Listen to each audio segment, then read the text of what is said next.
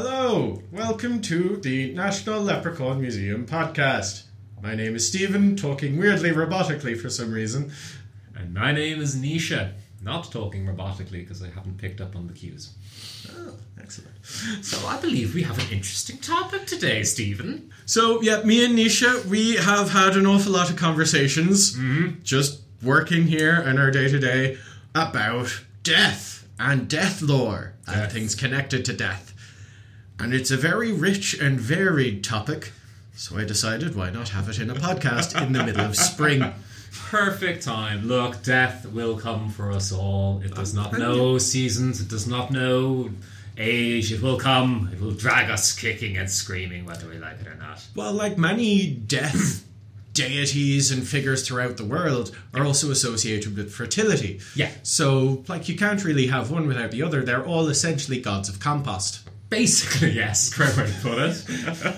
Because, like, you basically get that idea, for me, especially when you look back further and further, and particularly with the Irish examples, the cyclical nature of things. That death leads naturally to rebirth. Not even necessarily rebirth. Not just necessarily new birth. Exactly, but it's all in a cycle. Yeah. Like that old phrase of, like, for every soul that gets extinguished, another one lights up. It's a continuous cycle of events. Even if that person who has died doesn't get to come back, it's seen as all part of a natural process. Yeah, we may be getting ahead of ourselves just a tiny bit. We have jumped straight into the topic. It's heavy. We usually deal with a few questions first. Correct.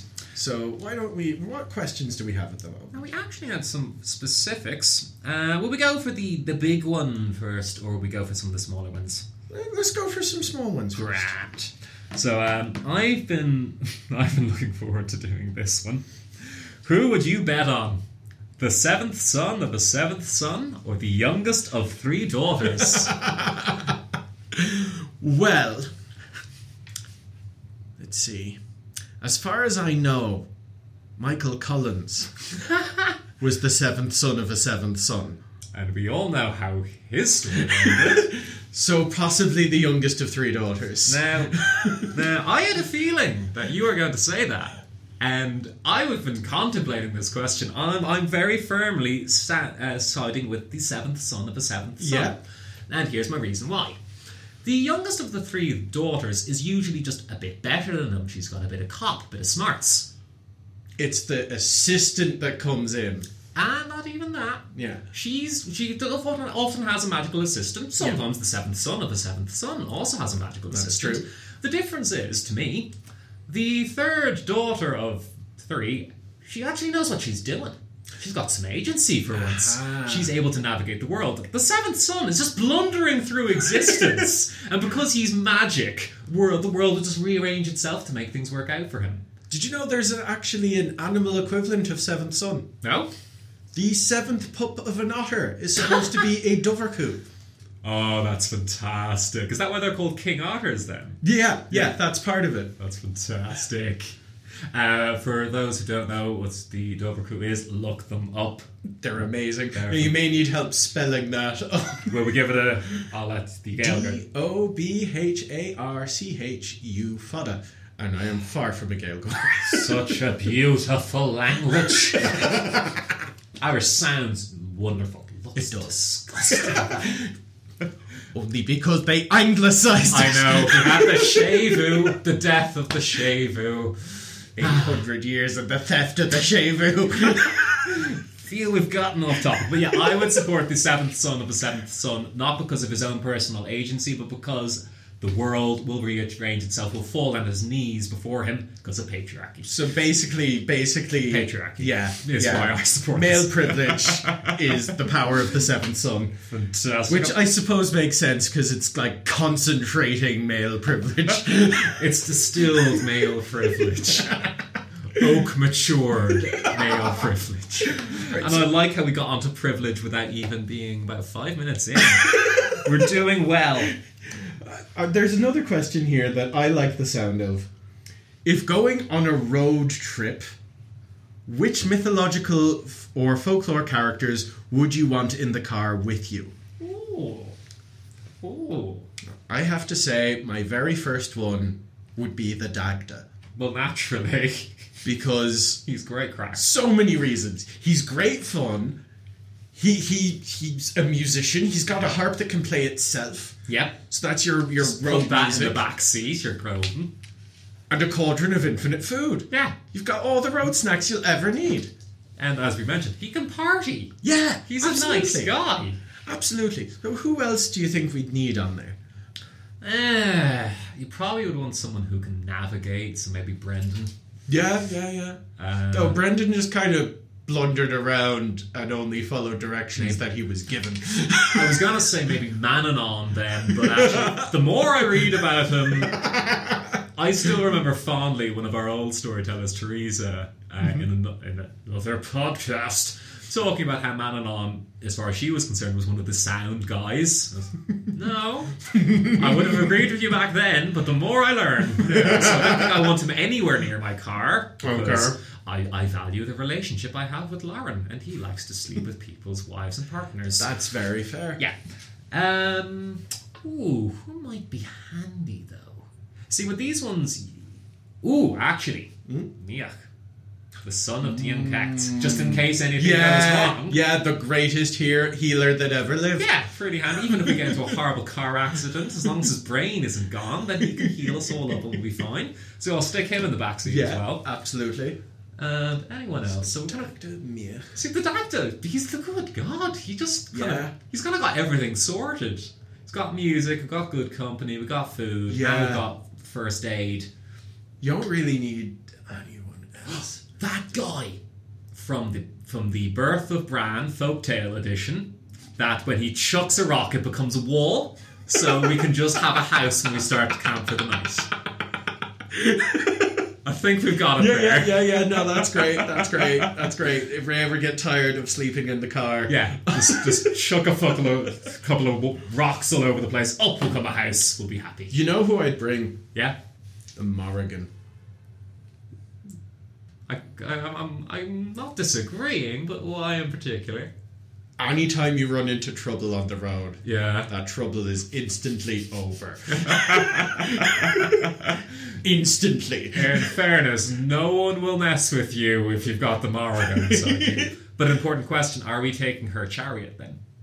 Oh, maybe the road trip's in the chariot. For anyone who doesn't know the Morrigan's chariot, it is drawn by a one-legged horse impaled to the front. That's bright red, the colour of blood, being led by a man who's also only got one leg. Yeah, that's a common thing. Yeah, hopping along while she's on the top, just whipping away, driving on the poor one-legged horse. It's quite a sight to behold. I think we could fit ourselves the can't even remember the guy's name. Miach and the other guy. Well, Yeah. I don't think he even has a name in it, does he? I don't think so. Nah. We'll call him Rocky Man. But yeah, okay. That sounds like a good party. That seems like a good, very good road trip. Though, I noticed the little bit in brackets, probably going to Kerry. If you're going to Kerry, you might invite Curie around. Maybe. Like local guide. But, okay. Pick a member from the Fianna to work in the museum. Conan McMorna already works here, so I'm not sure who else would need. You see, Oisin would be too Yeatsian. You finally hit the nail on the head as to why I don't particularly like Oisin. He's basically Yeats in ancient Ireland. Fantastic. Well, if you're kind of opening it up a little bit, I would definitely say Bran or Skillon. Oh yeah, we love dogs. Oh yeah. Yeah. Yeah, have dogs working here. That would be perfect. I'd love that. Emily would go crazy. She really would. She'd be so happy. I think Bran and Skillon, two sentient giant wolf hands. That used to be people. Dogs are people too, Steve. Humans, fine, grand. Fantastic. That one well and truly dealt with. This one. What is the difference between Fae and Fairies? Now, I have a way to to tackle that, but it's going to get very in-depth very quickly. Yeah. Basically, from my understanding of it, fae and fairies, they're most basically just different names for the same creature over here, and it's in the English language. The subtitle of the question is, in Holland they're the same, but not in English stories. They kind of are. Yeah, in English stories there's a little bit of a disconnect about where the word is used. Yeah. But they're the same basic thing. I've also felt that there is that... I don't like to use cross-contamination because it's a great thing that it happens. Cross-pollination. Cross-pollination, excellent. Yeah. Where you've got the kind of Germanic influences coming in with the Saxons, Angles and Jutes, meeting the indigenous, which has also been heavily Romanized. Mm-hmm. So I think that there is good evidence, especially for England, that they've got very different conceptions of fairy creatures. Yes. So you might call one of them fae, you might call one of them elves, you might call one of them fairies. That's how I'd kind of... Like if you look at Nordic culture, some of them call them elves, some of them call them trolls. It's all like, they're all big umbrella terms for a bunch of different creatures, and it's just what culture uses what umbrella term. And I think that's the thing as well, is like even over here, fairies is such a vast term. It can refer to pretty much everything we have on the island, apart from one or two. Yeah. And also it can be very, very specifically used. Like even if you just look at the stories, sometimes they're tiny little things that don't have wings. Sometimes they're the size of a toddler. Sometimes they're human shaped. Sometimes they're bigger. Sometimes they're small. Sometimes they look like us until you get the magic ointment on your eye and you see the horrible, disgusting gremlin things. Or look through a hagstone. Yeah. So the fairies is a really big, large umbrella term. But what I'm going to do is do a bit of my headcanon. And for me, say the fairies in Ireland, there's good evidence to me from the early Irish literature that there definitely is a different conception of the Tuatha Dé Danann themselves, even after they've fled below ground, and the people who live in the world of the Sidhe. Yeah. So to me, I've always felt that the Tuatha Dé Danann essentially became the fairy kings and queens of the hills, or at least royalty, the 1% of the fairy population, and the rest of the fairies are kind of common guys. Yeah, the Tuatha Dé Danann ended up colonizing the fairy world. Well, you know what they say about victims turning to abusers? We came in, we colonized them, so they went down the food chain below Earth, colonized the people living down there. To be fair, we were basically the same people as them. We just got off and come back a bit later than they did. Colonizing ourselves.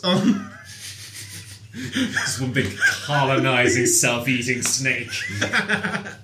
And we've managed to hit colonization. And we've managed to hit anti-colonization rhetoric. Yeah. We're doing well.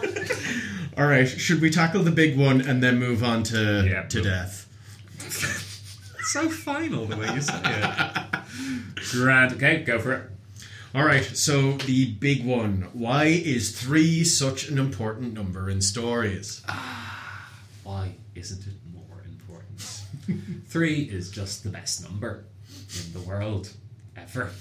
It's really important. Like, it's not just Ireland, it's not just stories. The rule of 3 is everywhere. I'm convinced most disciplines have a rule of 3 in some way. In photography and videography. Photography, rule of thirds. Comedy, rule of 3s. Yep. Same, change. Laugh. It's a universal pattern that you keep see popping up everywhere. It's one should not ask why 3 is important. 3 is important. Why is it so important is better.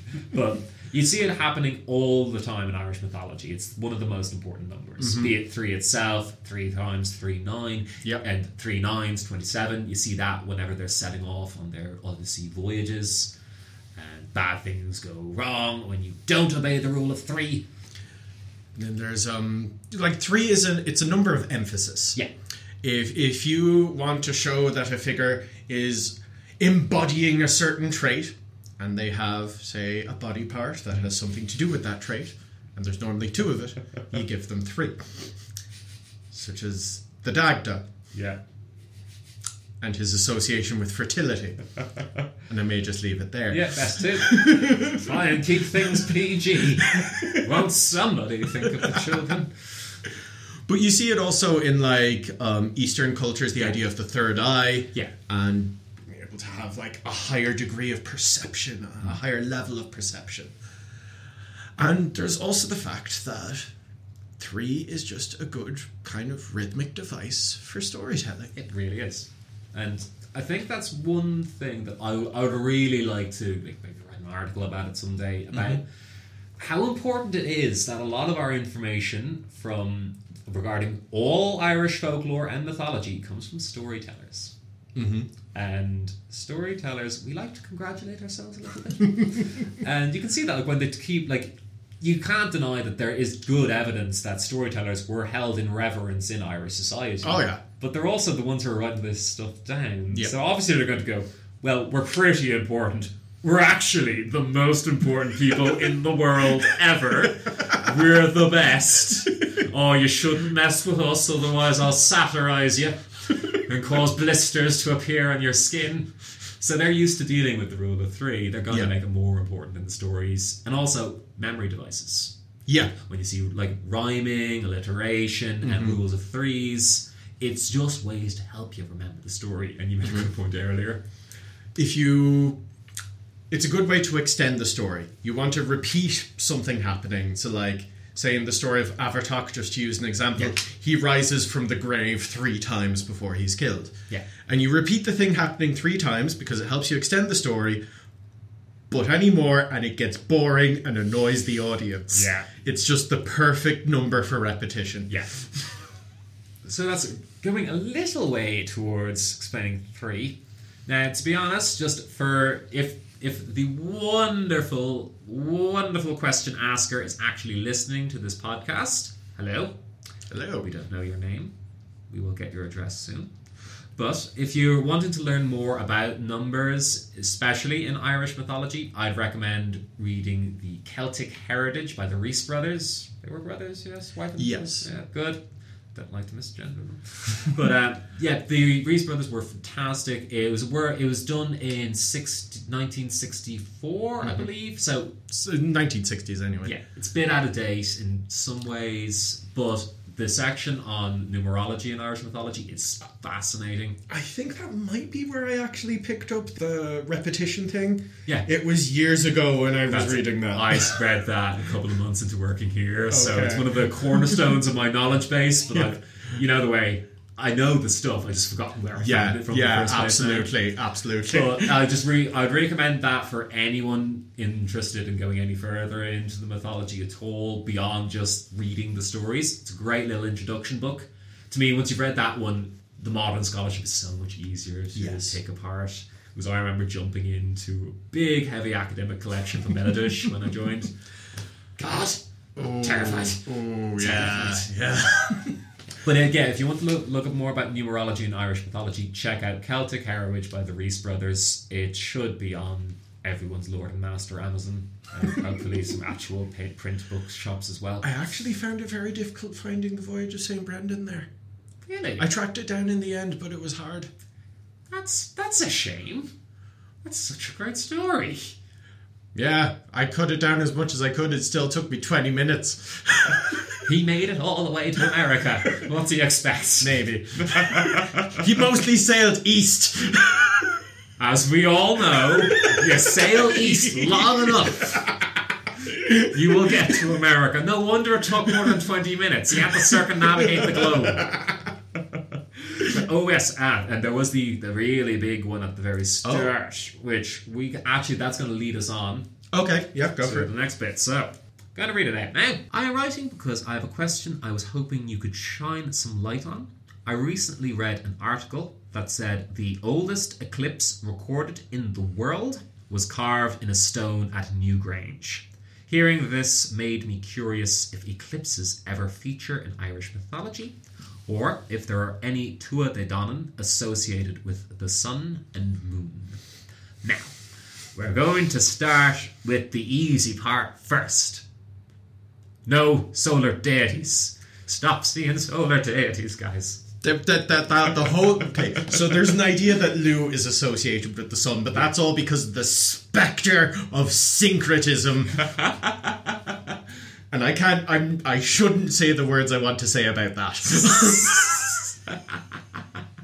Let's just say syncretism gets almost as bad a rep here as Yeats does. Syncretism was this thing that the Romans and the Greeks started, where whenever they encountered a new culture, they'd see the mythical figures of that culture and go, oh yeah, that's Apollo. That's what we call him. We have that too. That's Apollo. Yeah. The fact that carries so much weight in modern academia is very annoying because it was very clearly just propaganda. It's also not helped by the reverence that Greek mythology is held within the academic community. Absolutely not. Now, nothing wrong with it. I love Greek mythology. And in fairness, it's one of the larger ones we have. So there's a good reason it's at the high position that it's in. Yeah. The problem is the lesser ones suffer. And I think even when you're going to the Norse myths, trying to use Greek models to try and explain and understand the god, the Aesir, you get quite muddled. Yeah, it doesn't make sense. To me, it's like going, well, say, keep in Scandinavia, trying to treat Norwegian and Swedish as the same language. Yeah. They're quite different, but really you can still understand each other while you're talking. Ireland is Finnish. Trying to interpret us is just, it's impossible. It's impossible. It's not the same. And if you try to apply Greek models to Irish gods, it don't work. It doesn't work. Even using the term gods in the Irish context is problematic. It makes my brain twitch. It's why I still say the possible gods of the pre-Christian Irish people. Because a lot of it depends on how you define a god, and a lot of it depends on how you define the Tuatha Dé Danann. Yep. It's a very messy thing. I've enjoyed using the comparison to an excellent TV show, Avatar: The Last Airbender. Yes, of course. Because in Avatar, for those that don't know, if you don't know, watch the show. It's excellent. But there's a spiritual world alongside the human world where all the spirit creatures live. And some of these creatures have incredible magical powers. Some of them can control the weather, some of them control harvests, some of them can literally control the moon and the flow of the tides, but they're not necessarily seen as gods. No. And there's varying degrees of power. Some are incredibly weak, some are incredibly strong. And to me, that's more what the Tuatha Dé Danann are like. Yeah. They're spirits. They'd be treated more as like respected neighbours. Yeah. But just finish up on the eclipses thing. Yes, we have one of the oldest records of an eclipse in Newgrange. And two things on that again. Newgrange is very old. It was built about 5,000 years ago. It's technically of a different culture to when most of our myths would have been written down. Eclipses do feature in the mythology a couple of times. There, as with most cultures, something strange like that happening in the sky is strange, but from my glancing around, I haven't seen anything specifically Irish going, yes, this is how we dealt with eclipses. And in terms of Tuatha Dé Danann associated with the sun and moon, there definitely are. Anya, who lived in Knockonni in Limerick, was sometimes associated with the sun. She was Tuatha Dé Danann associated with light, so could also be moonlight. Grania, obviously, son Buck Grania, son of the sun. Also Grania, another Grain, for those who speak Irish and can pronounce it better than I can. Another member of the Tuatha Dé Danann, possible sister to Anya, so you could have a sun-moon pair there.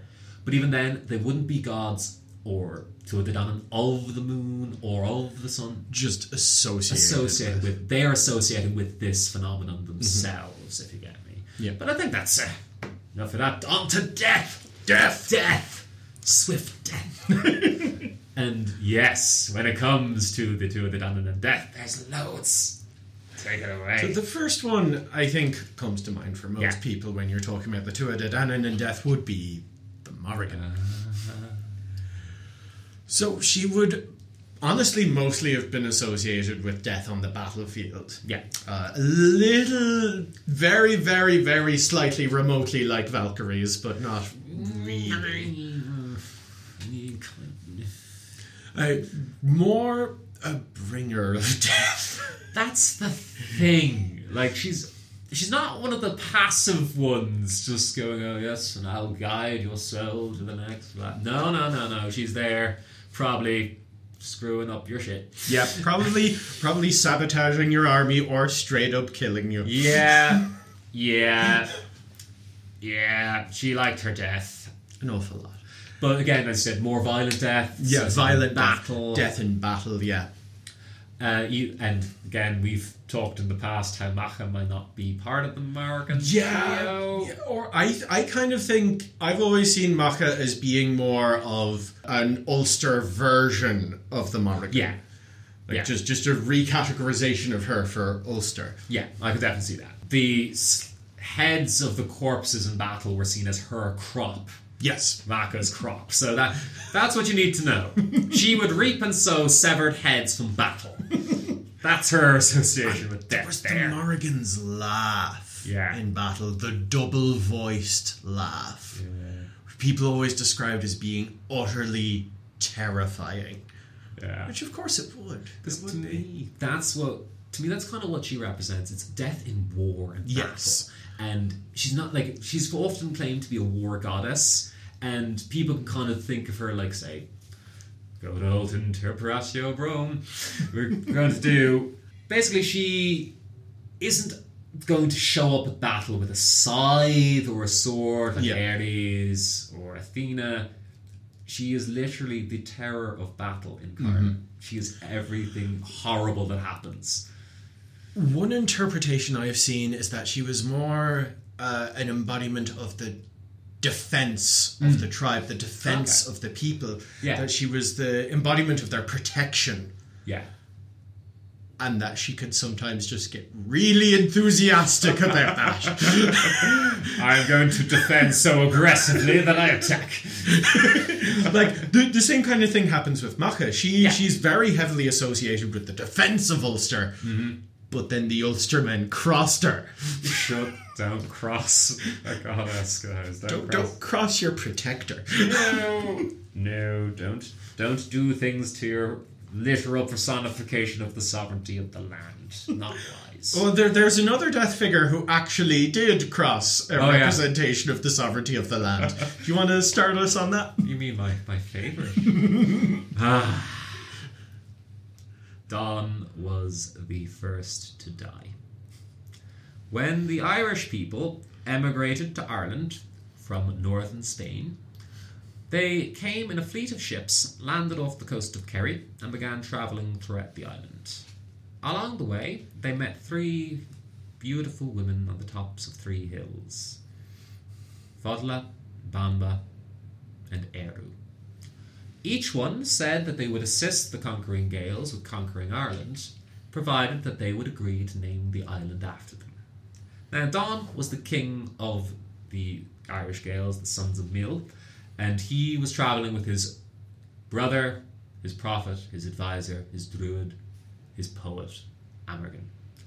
Now, Amergin wisely agreed to name the island after all 3 goddesses, as did Donn until the last. He refused to name the island after Eru, and she cursed him to never again set foot on the shore. Now, when they met with the Tuatha De Danann, war was gentlemanly back then. They had rushed in. The Tuatha De Danann were not prepared. So they were asked to retreat the distance of 9 waves. They then began sailing back, and the Tuatha De Danann raised up spells. A magic wind blasted the ships back, keeping them from approaching the shore. And it became apparent that one of them would have to go up to the mast of the ship and chant a counterspell, allowing them to land. But it was known that the person who went up to the mast would suffer a horrific disease, and if that disease was brought to Ireland, it would mean ruin for all the Gaels. And Donn volunteered to climb up. He went up to the top of the mast, he chanted his spells back, and of course he was stricken by the terrible plague. They managed to sail on and were about to land on the shore, but rather than bring Donn to the shore and cause spread of plague and famine, they left him on an island, a rock called Bull Rock, and it became known as Checkdun, a house of Donn. As they laid him down on that rock, his final dying words were, "To my house after death you shall come." And he is the god of the dead, and he's amazing. Because he's fantastic. Because I've been obsessed with Don for about 4 years now. I do really like him as a figure. He's so interesting because he's not a good guy, but he's definitely not a bad guy. No, he's very morally grey, which is what you want from your death figures. Exactly. Like, to me, doing a good bit of good old comparative mythology, I think he's very much so mirrored in Osiris. Yes. The first king, the great pharaoh, who ruled the living world, but after his death became king in the underworld. Yes. He's not the god of death. He's not a psychopomp per se. He's the king of the realm of the dead. And going back even further to the Vedic tradition, like Yama, he was the first to die. He showed the Irish people the way to die. He taught humanity how to die so that they could move on to the next life. And it's important in all mythologies, but I think you see it mentioned so often in the Irish myths. Yeah. The first to do anything is really, really important. Always. Especially when you've got I see this as more of a craft creation culture. Mm-hmm. We like building artifacts. We like our nice pretty things. And therefore the first to make something, the first to do anything is very important. In a more warrior culture, strength is the important thing. Accomplishing great deeds is the important thing, not being the first to do it. Yeah. But here being the first is very important, and being the first to die, he is the first ancestor. And if you do a bit of jigsawing with various other sources and staple it together, now I'd never trust Caesar as far as I could throw him, but he did claim that the Celts of Gaul believe that they were descended from Dispater, going back to the old interpret the other gods as Roman gods, and he was the father of all of the Celts, and they traced their ancestry back to him and said that when they died they would sail to an island out to the west. Yes. I think until relatively recent times, and when I say relatively recently, that's a 2-century gap there, guys, that you could say going west was a way to say you were dying. Yeah. There's even the Greeks, the ancient Greeks, they believed that the underworld was somewhere off west of Ireland. Oh yeah. That's where it was. We know this for a fact. And it just so happens that rock that they left Dawn on is off our south what coast? Oh, southwest, I believe. Southwest coast. Not too far from another island. Yeah. Where someone else, a sovereignty figure, almost like maybe a mirror of the one that Dawn disrespected. What? Shocking. She has an island not too far away. Yeah. It's her name's the Kyloch. Really? Yes. And she's very much associated with death. Oh yeah. See, Kyloch figures are associated with the harvest. Yeah. An awful lot. And one of the things about the harvest is it's a very nice metaphor. It's a very good visual metaphor. Like, we have the Grim Reaper and his scythe, and that's not a coincidence. No. So the Kyloch was usually associated with bringing in the grain, and we do so with a toothed sickle. And there's two places that are supposed to be the home of the Kyloch. One is the island off the southwest coast, the name of which escapes me at the moment. I don't know why. It's something bui. It's something yellow. Yeah, you're right. Inishbui. But the other one is in Northern Ireland on Slieve Gillen, and there is a big passage grave up there called the Kyloch's house. Sounds lovely. And one day, there were these 12 young men, and they were all looking for work because times were hard at that point. And they go up to the Kyloch's house because they hear that she has a huge field that all the grain needs to be brought in. Mm-hmm. So they go up and they offer to help, and the Kyloch is like, yeah, no, that sounds fine. Come along tomorrow and we'll start the harvest in the morning. So they come along and they go out into the field with their sickles, and the Kyloch is there too with her toothed sickle. And she is reaping too. But the thing is, she's reaping very fast, much faster than these 12 men. Not good. And she starts catching up on them. And then she comes up behind them, and the closest one, she suddenly slices off his legs. And he drops to the ground, and he dies in the field. And this happens over and over and over again until it starts getting dark. And she decides, you know what, that's enough for tonight. And there's only one man left.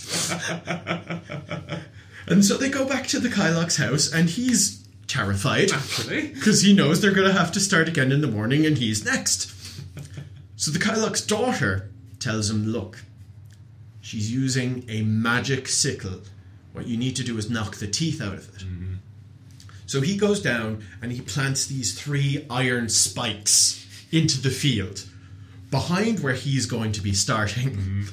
And so the next morning they start. And they're reaping the corn, swinging the sickles back and forth, and the Kyloch, she starts catching up on him. And it looks like she's about to hit him with the sickle when suddenly, clang! One of the teeth is knocked out. And so the Kyloch, she reaches down and finds the iron rod, and she yanks it out of the ground and throws it out of the field. And then she starts going again, but slower. Mm-hmm. But even though she's been slowed down, she's still catching up on him. And it seems like she's just about to get him when suddenly another clang. Another tooth knocked out of the sickle. She reaches down and pulls out another rod and throws it out of the field. And while she was doing that, he's gone up a bit further. Yeah.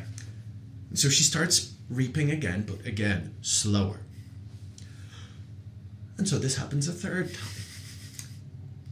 And then, she reaches down, pulls out the rod, throws it out of the field. Her sickle has no teeth left on it. Mm-hmm. She keeps reaping. She keeps going. And while she doesn't have the speed of her magic toothed sickle anymore, she's still inhumanly fast and starts catching up on him again. But then they're done. Oh. The field is finished. And they're able to bring all the grain inside. Oh. And he gets not only his full wages, but the wages of the other 11 men. Aw, it's a happy ending. Kind of. For him. And the thing about that is that it shows the Kyloch isn't malicious. No. She's not trying to kill him. She doesn't want to. She also doesn't care if she does by accident. Like, if I'm just going to swing my side, and if you get caught by it, then that's your own fault. And that's death. That's what death is. Yeah. It's not malicious. It's not necessarily evil. It's very inconvenient, and it doesn't care what you want. No. Cold, impersonal death. Exactly. Yeah. And those crops are going to be nice and healthy with all those lovely blood sacrifices. If you're ever worried about getting your crops growing for a year, just kill a few humans. Cut down 11 men. Fine, by the legs.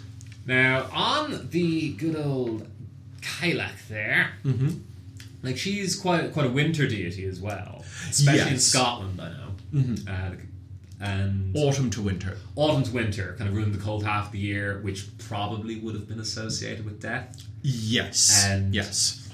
One of the things I've been reading recently is also talking about how it could be associated with the female half of the year, or femininity. Mm-hmm. It's an interesting one that say that from the basically using the Dagda and the Morrigan as examples. Of course. From Samhain until Imbolg, it's the Morrigan's time. Yes. And then from Imbolg, and then from Imbolg on, it's Bridget's time. Yeah. And then you get to Bealtaine, which is a various amount of various people that can vie for control of that, but I'd say it's Dagda's time. Yeah. Bit of fun, bit of party. And then you get to August, Blue's time. Yeah. So there's a male-female division, there's a light-dark division, there's a hot-cold division. Mm-hmm. And you could almost see then a life-death division. Yeah, yeah. And women have a really interesting role when it comes to death in Ireland. Well, women did most of the administering to the dead. Yeah, they did most of the work. Yeah, most of the... Like, not even just the work of, like, preparing the dead for burial or for wakes, but also the mourning. There was the keeners, the singers of the Cuina. There was the Marvna as well, which were sung by men, but that was a much less common thing than the Cuina. Like Cuina's widespread, Oh, yeah. whereas that, like, obviously you're going to have local variations now and then. But I just find that the role of women is really interesting when you've got, like, Dawn, maybe a death deity, may just be an ancestor figure, but, like, yes, he's a man associated with being the Lord of Death, but he's not death itself. No. Morgan, death in battle, Maka there reaping up her crop, you got the Kailak, the slow impending death, nature, winter. To me, the females seem to have much more mystic power and control over the death situation. Yeah, they, like, even looking at the Banshee and her knowledge of death coming. Yeah. You can see that the female figures, they're more involved in the process. Yeah. Whereas the males are what happens after. And probably the reason that somebody's died in the first place. Yeah, they're either killing people or they're afterlife admin. Afterlife admin, that's fantastic. That's a sitcom. Can you imagine? Can you imagine though? But that's what would happen. Like, if I've always, side project guys, I've always loved the idea of, like, say, modern era gods. Yeah. Like, well, what are they acting like? Kind of like Neil Gaiman's American Gods mixed with The Office. Because just imagine, like, all the button pushing you have to do now, all the bloody paperwork. I've just realised Afterlife Admin as a sitcom is The Good Place. Yeah. It already exists. And Miracle Workers. I haven't heard of that. Give it a watch. It's got Daniel Radcliffe. Oh. Daniel Radcliffe is very good for getting laughs for lines that don't deserve a laugh. He's made so much money off Harry Potter, he can now just do fun passion projects. Yeah. And that's the thing. He seems to be having fun in it, and Steve Buscemi is God. Excellent. Excellent. That sounds fun. But where was I? Death. We were talking about women doing the mystical stuff. Yeah. Women generally seem to, again, know what needs to be done. They're in charge of the whole process. You've got the Banshee, you've got the Keening women. Yeah. And I just really like the idea that women were kind of in charge of that aspect of it. Like, they'd be cleaning the corpse, dressing it for burial, dressing it for the wake. They'd be the ones covering up all the mirrors and making sure the doors were open or closed, depending on what part of the country you were in. Yeah. The part that the men would be involved in, though, would be telling the bees. Yeah. Bees are also heavily associated with death in Ireland. And you had to let them know that somebody had passed on. You had to let them know about everything. Pretty much. If you didn't let them know about every major life event, they would get annoyed and they would leave. And you didn't want that, because then you didn't have any honey. No, and you didn't have anyone pollinating your crops. Exactly, you'd die. You didn't want to offend the bees. So you got to keep the bees happy, let them know about what's going on in your life, any deaths, any weddings. Just love that. Oh, and stopping the clocks, that was important too. Stopping the clocks. Yeah. Confused the spirits at the time. Wasn't their job to do the stories now? No, I that believe was just the whole family. That was the whole family would tell the stories. Yeah. It was the women's job mostly to sing the songs, to do the keening. For anyone who has no idea what keening is, it was a practice to ritualistically, more in a huge over-the-top display of grief, mourn a victim. And not every family had a woman who was skilled in keening. Amazingly, we couldn't afford to just keep these keeners on our beck and call day in, day out. So there were professional keeners that you could pay to come to someone's funeral and sing the Cuina, do the wailing, crying, emotional songs for you. Yeah, because if you don't have any friends, so you can pay for them.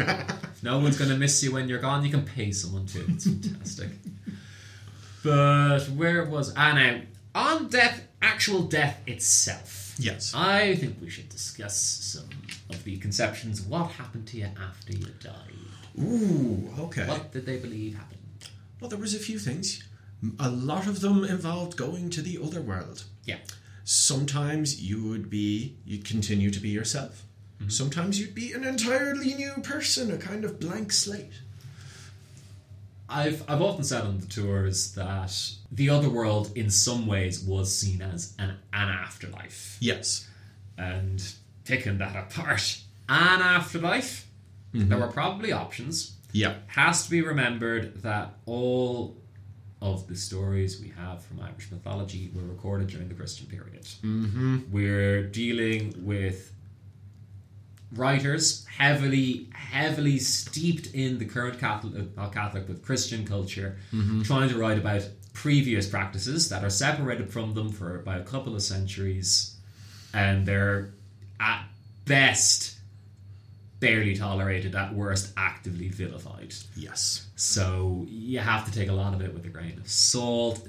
And to me, I read between the lines that the other world was definitely an option for afterlife. Yeah.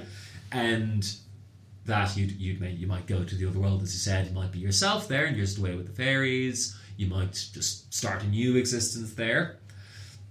I know my father firmly believed in some sort of cycle of, basically you go to the other world after death, and then you got an option for reincarnation. Like, if you're up for it, you're allowed to go for another stint back here on Earth. Don's just sitting there at a desk with a pen, just like, all right, it's like you're up for parole. You've earned enough tokens this month. Would you like to go into the reincarnation lotto? One every minute.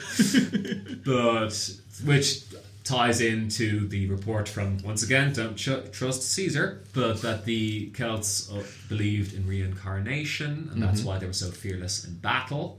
Yes. Now, on the fearless in battle thing, even if they didn't believe in reincarnation, I think the fact that they had a pleasant enough afterlife seems a bit... I don't, like, it's hard to say whether or not they did believe in reincarnation, but... Yeah. They were certainly not afraid of the afterlife. They thought it was going to be fairly pleasant. Yeah. And there was a lot of ways in which that could potentially happen. Yeah. But it seemed pretty certain that they thought it was going to be nice. Yeah. Like, there's even talk about them not paying debts in life, going, we'll sort that out in the next life. Yeah, so see you absolutely. Just like... Yeah, I'll see you tomorrow, Charlie. No one would have been named Charlie. Just one guy, Charlie. It's a very odd name. But yeah, like they would have seen it as more of a positive experience, especially compared to the Greeks with their horrible wasting existences, this incorporeal shade. Or the Egyptian death. I don't know, the Egyptians, I feel get a hard rap when it comes to death. Because, like, we are exposed to their pyramids and the mummies and the Book of the Dead. We get this idea that, they were so obsessed with death. They really wanted to make, like, they were all focused around death and dying. No, they loved life. They were party animals who were going, oh God, when we die, we might not be able to continually drink and eat and party. We've got to make sure that the afterlife's fun.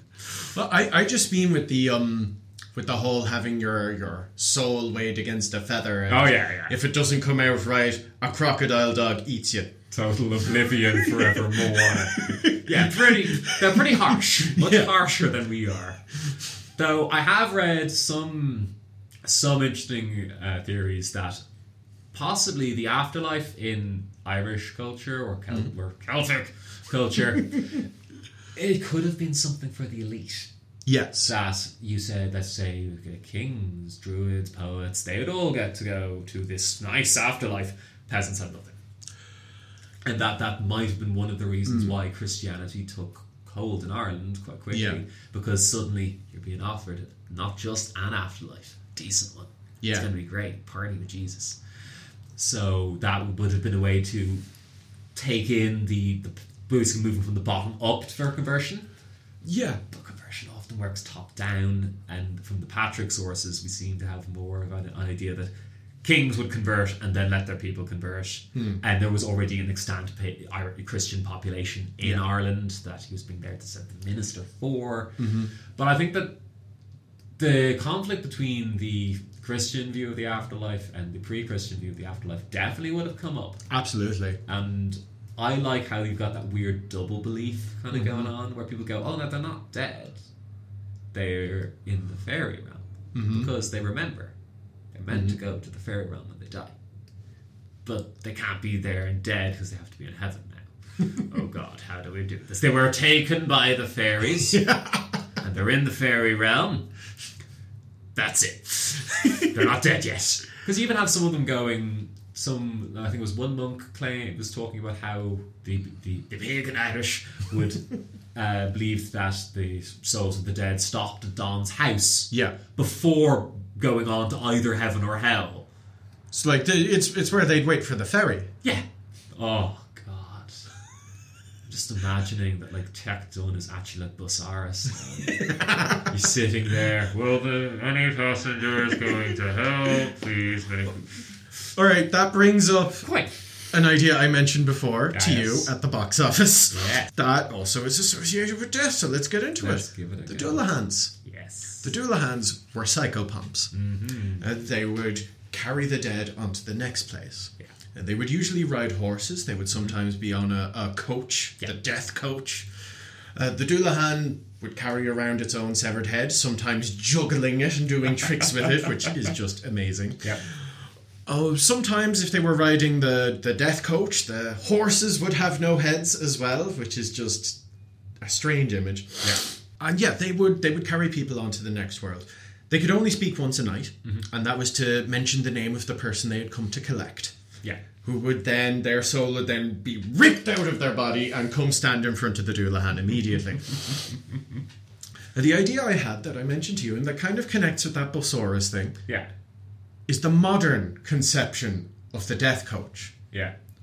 which is a big bus-airing bus with the skeleton of that red setter on the side, and you just wait at a bus stop. A bunch of souls all together, because you have to do it in bulk now. There's just too many of us. And the first thing you hear, the very first thing you hear after you die: stand clear. Luggage doors operating.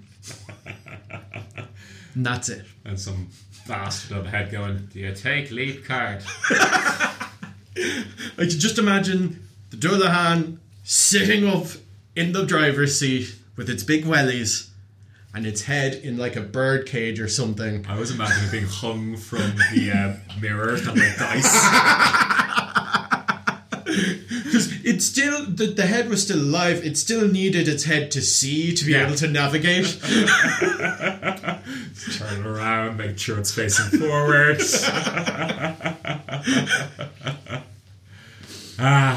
Death is a very fertile, rich area to discuss. We're probably going to have to do part 2. Yes, because I was about to launch into stuff about what happens after you die and try to come back. But I think undeath and returning from the grave has to be its own podcast. It really does. Yeah. It really does. There's so many stories that relate to it. Have you heard the one about the priest and mass? Which one? No? There was a homeless man. He was taking shelter in a church. And around about midnight, a priest walks in. All the candles light up by themselves. And the priest stands up and is like, is there anybody here to help me say mass?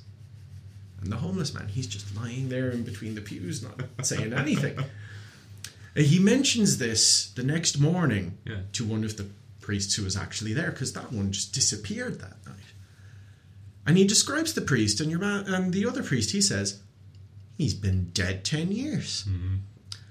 So the homeless man, he stays there again that night, and when at midnight again, the candles all light, and the priest comes up to the altar and he says, is there anyone here to help me say mass?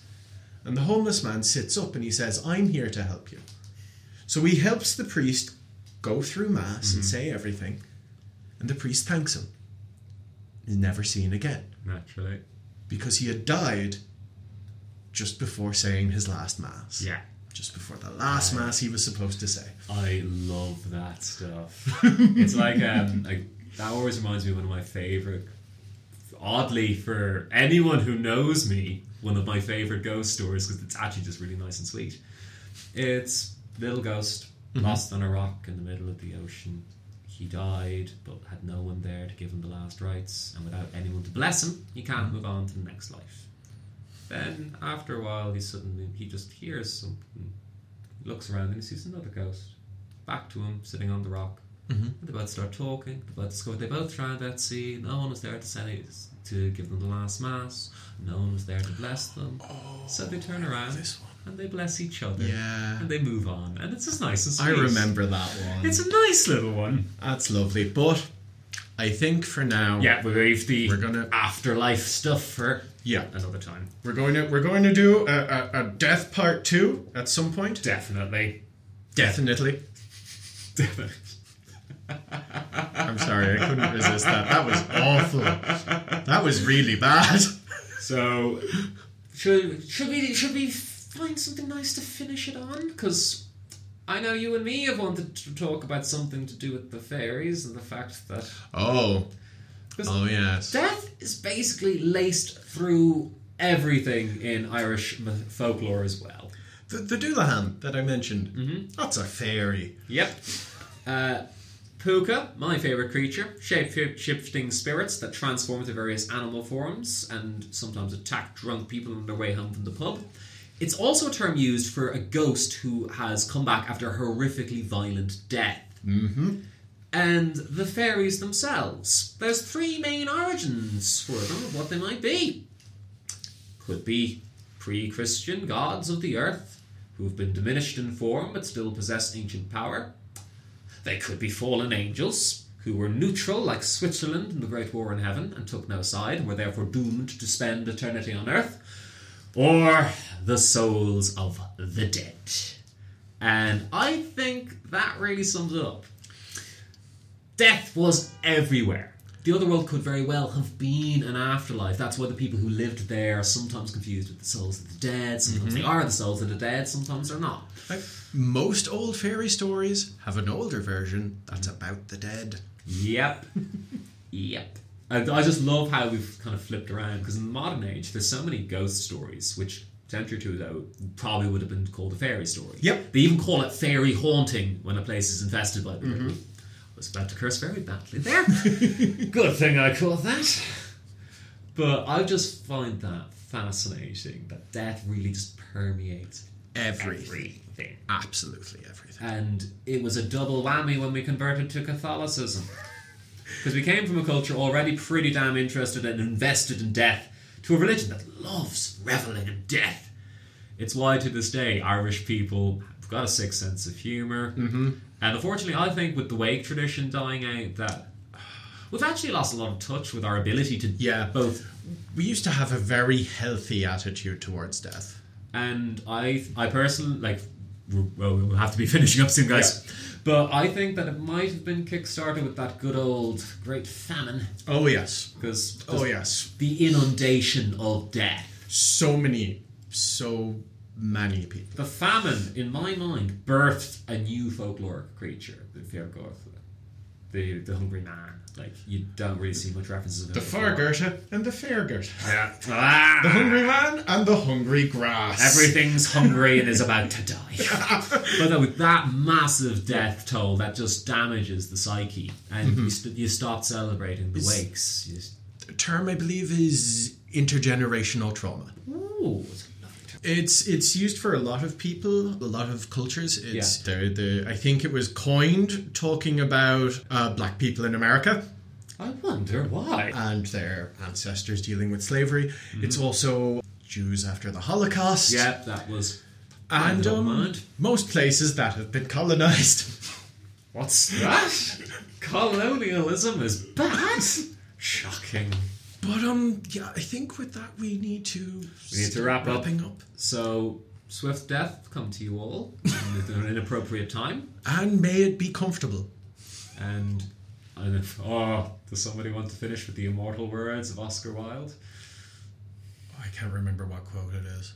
Lying in his bed, dying, he stared at the wall and said, "Either the wallpaper goes or me." And he passed on. So that we're going there, folks. Thank you very much for listening to the National Leprechaun Museum's podcast. I have been Stephen Jack Cullen. I have been in something that claims to be Nisha. Goodbye.